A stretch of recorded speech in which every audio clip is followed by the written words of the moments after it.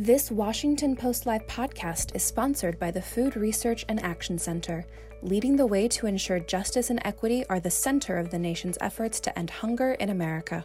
You're listening to a podcast from Washington Post Live, bringing the Post's newsroom to life on stage. Award-winning documentarian and journalist Soledad O'Brien and Temple University professor Sarah Goldrick-Rab joined the Washington Post to discuss their work exposing hidden hunger on college campuses. Let's listen. Good afternoon and welcome to Washington Post Live. I'm Frances Stead Sellers, a senior writer at the Washington Post. We just saw a very disturbing clip from a documentary called Hungry to Learn.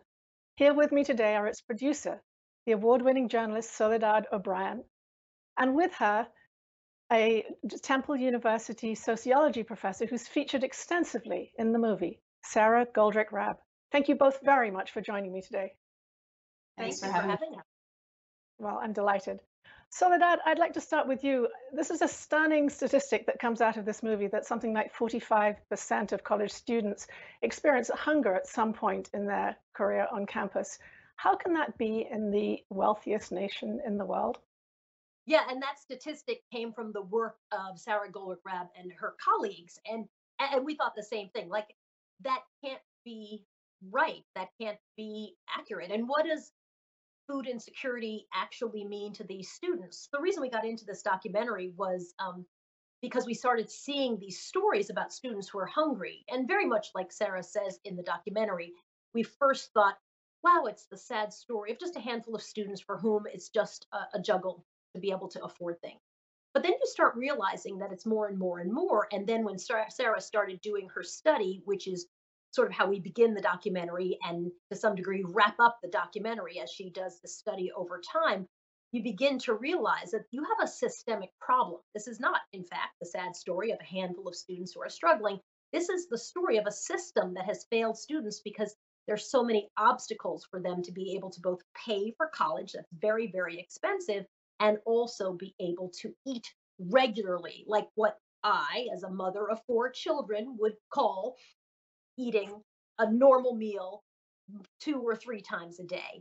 So that's really how we got started in all of this. And that, I think, that research was so shocking, it's what kicked it off for us. So I'd love to ask you, Sarah, about the research. Tell me a little bit about the data that took you to this shocking statistic, and then a little bit more about the conditions that you have personally experienced underlying this huge number. Well, the data come from students all over this country. And initially, when my team first began to hear about this issue, we were learning about it in Wisconsin, where I was then a professor. A student in another study that I was doing, which was about paying for college more broadly, when she was asked, "How are you?" she literally responded, "I'm not okay. I haven't eaten in 2 days."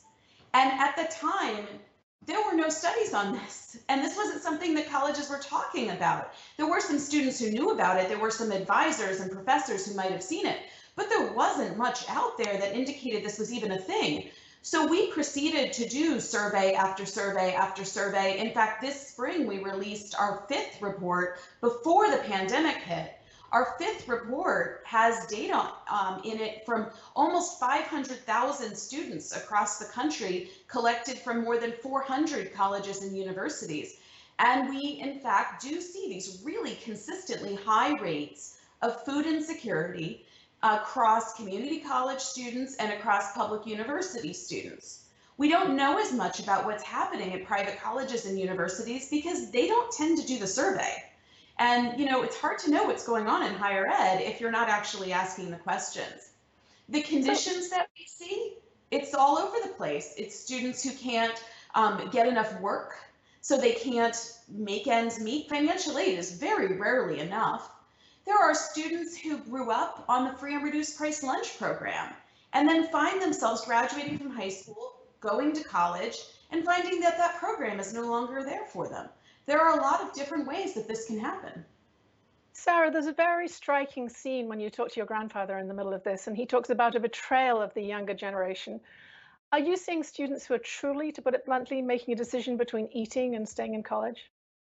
I am, and not only have I now seen that in my research, and I've seen it among the students I've interviewed, I'm now seeing it in my own class. I'm currently teaching 35 students at Temple University, mostly sophomores, juniors, seniors, some in their 5th or 6th years. And from the very first welcome survey that I gave them, when I just asked them what challenges you're facing this semester, several of them literally said having enough money to eat.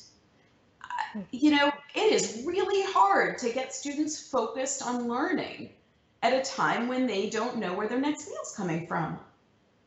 And you also have to imagine now with coronavirus, right? It's gotten Right. so much worse. I mean, all of the students you see in our documentary, it started with Izzy as she's walking through campus. And you saw Eve with the blonde hair talking about like she's not sure college is for her. Every day they make the decision. It would just be easier to quit. It would just be easier to stop because then at least the pressure would stop. So with coronavirus, I know that our students have really now, right? They're not on campus or they've gone back home. So some of the support they were getting from the campus, even if it was very little support, they have none of that now in many instances. Soledad, one of the questions I have to you is about the range of students, which was very striking to me, from a young man who wants to be a pilot in the ROTC to a homeless young woman. Was that surprising to you for somebody who's been doing a lot of work on humanitarian issues and looked at a range of other areas where there are huge inequities? Did it surprise you when you were doing the reporting and the coverage? You know, I think at first, yes, but then I realized pretty quickly that actually no, right? I mean, when we look at our different groups of students, what was so interesting was that they were so diverse. It wasn't that there's this number of homeless students who are struggling, or it's a number of students who are putting themselves through college who are not homeless who are struggling. It's actually just a lot of students where there is this gap where they just don't have easy access to the funds to be able to either take on a ton of debt or be able to pay for, what is not, I don't think, a luxury, but their meals. So yeah, and you realize pretty quickly it's all demographics, not necessarily socioeconomic, obviously, but racially, ethnically, and even a higher socioeconomic class than you might imagine. For students who would be considered in New York City middle class, often that means paying for college and just go figure out how you're going to. Sarah, you have talked, and I hope you can hear me. We may have a trouble here with the sound a little bit. Good, you can hear me. Sarah, you've talked about a student sharing their secret with you. Tell me a little bit about the role that shame can play in perpetuating this issue.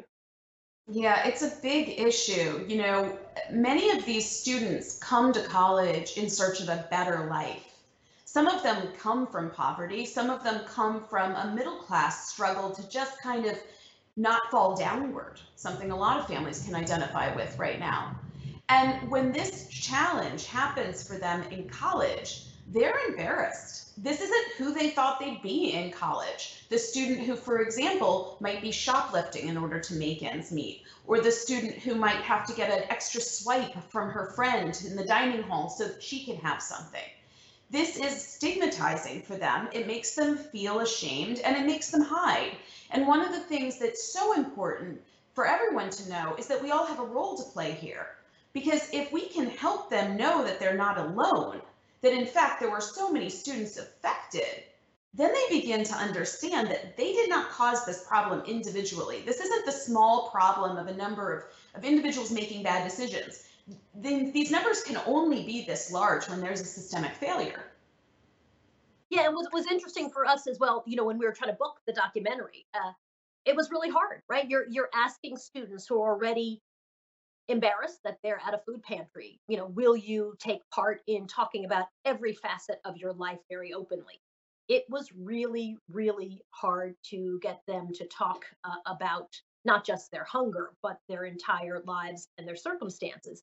And then in many cases, the students didn't want to tell their parents, especially if their parents also were struggling. The students felt that they were adding to the burden of their parents if they said, listen, I'm hungry. So they would talk about being incredibly isolated. It wasn't anything you could share with anybody because they felt I'm only going to add to the burden of my struggling mom or my struggling parents if I tell them I'm hungry. So why would I possibly tell them?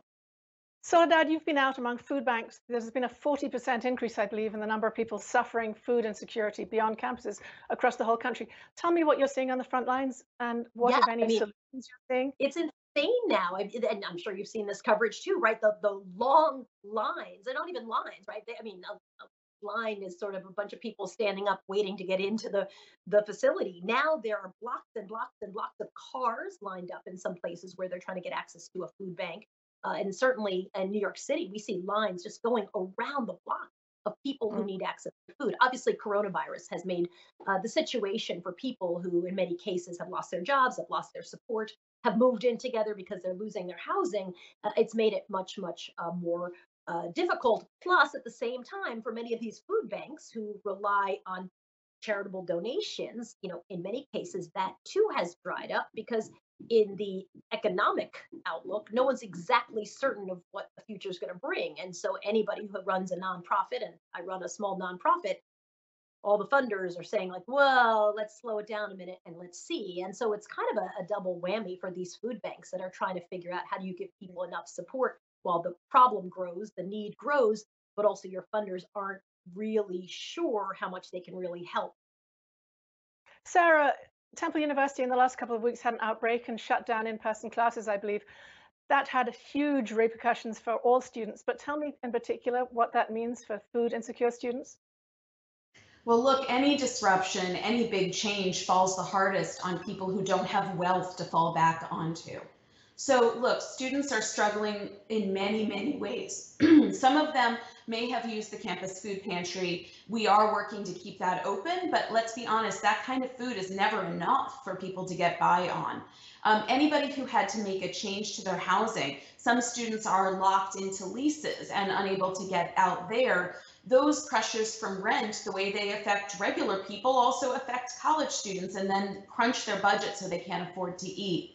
It is a terribly difficult situation. And unfortunately, a lot of the students get very angry with the university without really seeing that one of the big causes, as the documentary shows, of this situation is the systematic defunding of public universities like Temple and failure of congressional action to really step in here and to help these students.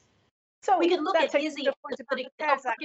Soledad, if I may, and the CARES Act, I wanted to ask you about specifically with Temple. Billions of dollars have gone into that. Is that not enough, Sarah? Is it having the right kind of impact or not? It was wonderful that it happened.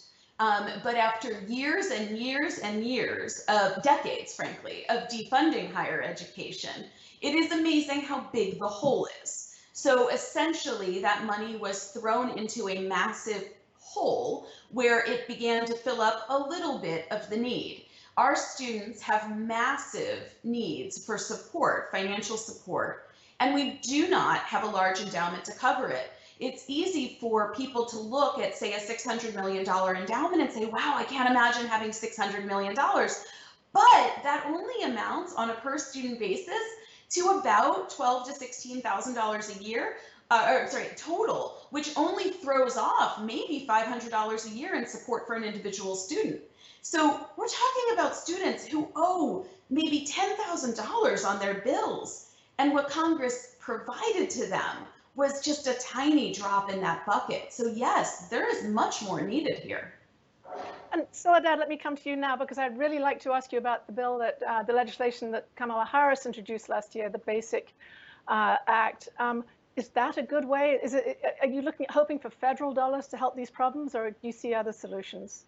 I think the solution has to be in some kind of pay out to students and also in giving them more access and more flexibility. And I was going to say that Izzy is a very good example of what you were just talking about, right? So Izzy, who you saw in that little clip there, she remained on campus, but her college then went digital. So she's paying rent, but her off-campus job now has dried up because of the coronavirus. So she has no income to try to help pay her rent. The campus food bank is open, but they are only stacked now with mac and cheese. That's it. So she's eating mac and cheese day after day. She makes the decision to move out west in order to live with her sister in a trailer on her sister's property. And now she's trying to decide, do I just drop out of school and get 2 or 3 part-time jobs, right, to try to make up for this hemorrhaging of money that she basically has, all this money she owes in her loans. her loans will immediately start coming due the minute she drops out. Right? So you can see this dilemma, which goes back to your original question. Yeah, there has to be some kind of federal response that really helps these students, because the system is kind of like this house of cards. And if you pull out a card, you can see how a student like Izzy, who's a good student, who's a dedicated student, who's a hard worker, who has done really everything right in spite of some very difficult circumstances, she just can't get ahead. How does a student like that survive? What usually happens is she'll drop out, she'll owe $35,000 in debt because she's taken out loans, and now she's a girl with no diploma who has a $35,000 debt to start her career. Sarah, to go from this broad federal approach to look more locally, there's a Drexel student in your documentary who talks about taking food from, leftover food from restaurants and other sources around the city. Philadelphia is known for having some really sort of remarkable initiatives. Are you seeing local initiatives that can help these issues, or is that a sort of hopeless approach? Look, there are a few, and they help small numbers of people. So they're useful, and we want to have them. But the real questions here are about scale. And when we look at the places where we don't see as much food insecurity and rates are much lower, it's clear what works. What works is having institutions that have a great deal of money on a per student basis, and students who come from families that are well resourced. So if you want to put together a perfect situation where this isn't happening, we would be doing more to ensure that every student and every family has a living wage and is able to actually make ends meet. And we would send them to colleges and universities that have sufficient per student support to be able to help the students. Unfortunately, right now, American higher education is financed such that the places with the most money are those with the wealthiest students, not the students with the most need. And these smaller nonprofits can't do much, unfortunately, to level that inequality. They can't deal with the fact that the Community College of Philadelphia gets far less support than the University of Pennsylvania, despite it having its big endowment. So just one quick question for the two of you before we finish. You probably have about a minute each, but do you see any causes for optimism that could come out of this crisis with some sort of reshaping of the inequities, some sort of overhaul that could potentially change things? And as I said, I'd love to hear from both of you, but a quick answer each, please. Sarah, I'm going to go first because I think you're the one with the $64,000 answer as the researcher. What inspires me is these young people are actually moving into activism. And you could see it in the process of the documentary. They began to realize it's not me, there's a systemic problem. And they wanted to jump in and actually figure out how to fix the problem, not just hide because of shame, and not just say, well, if I can get through, that's good enough. Thank you. I'll give Sarah, you go ahead. Two reasons for optimism. The first is that we're seeing faculty and staff all over the country recognizing their needs, recognizing their students' needs, and doing their darndest to step up and support them. And to the extent that they learn how to do that, they're going to be able to take care of some folks during some really difficult times. Of course, that's not a systemic solution.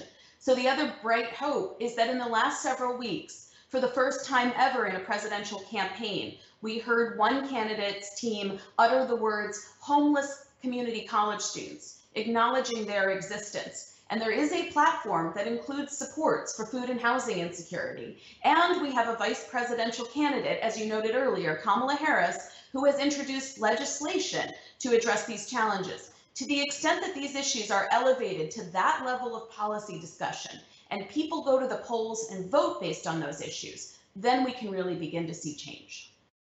Soledad O'Brien, Sarah Goldrick-Grab, thank you both very much for joining me and for such an eye-opening documentary and discussion of this troubling issue. Thank you. Thanks for listening. To hear more interviews from this series and other Washington Post Live programs, visit us at WashingtonPostLive.com.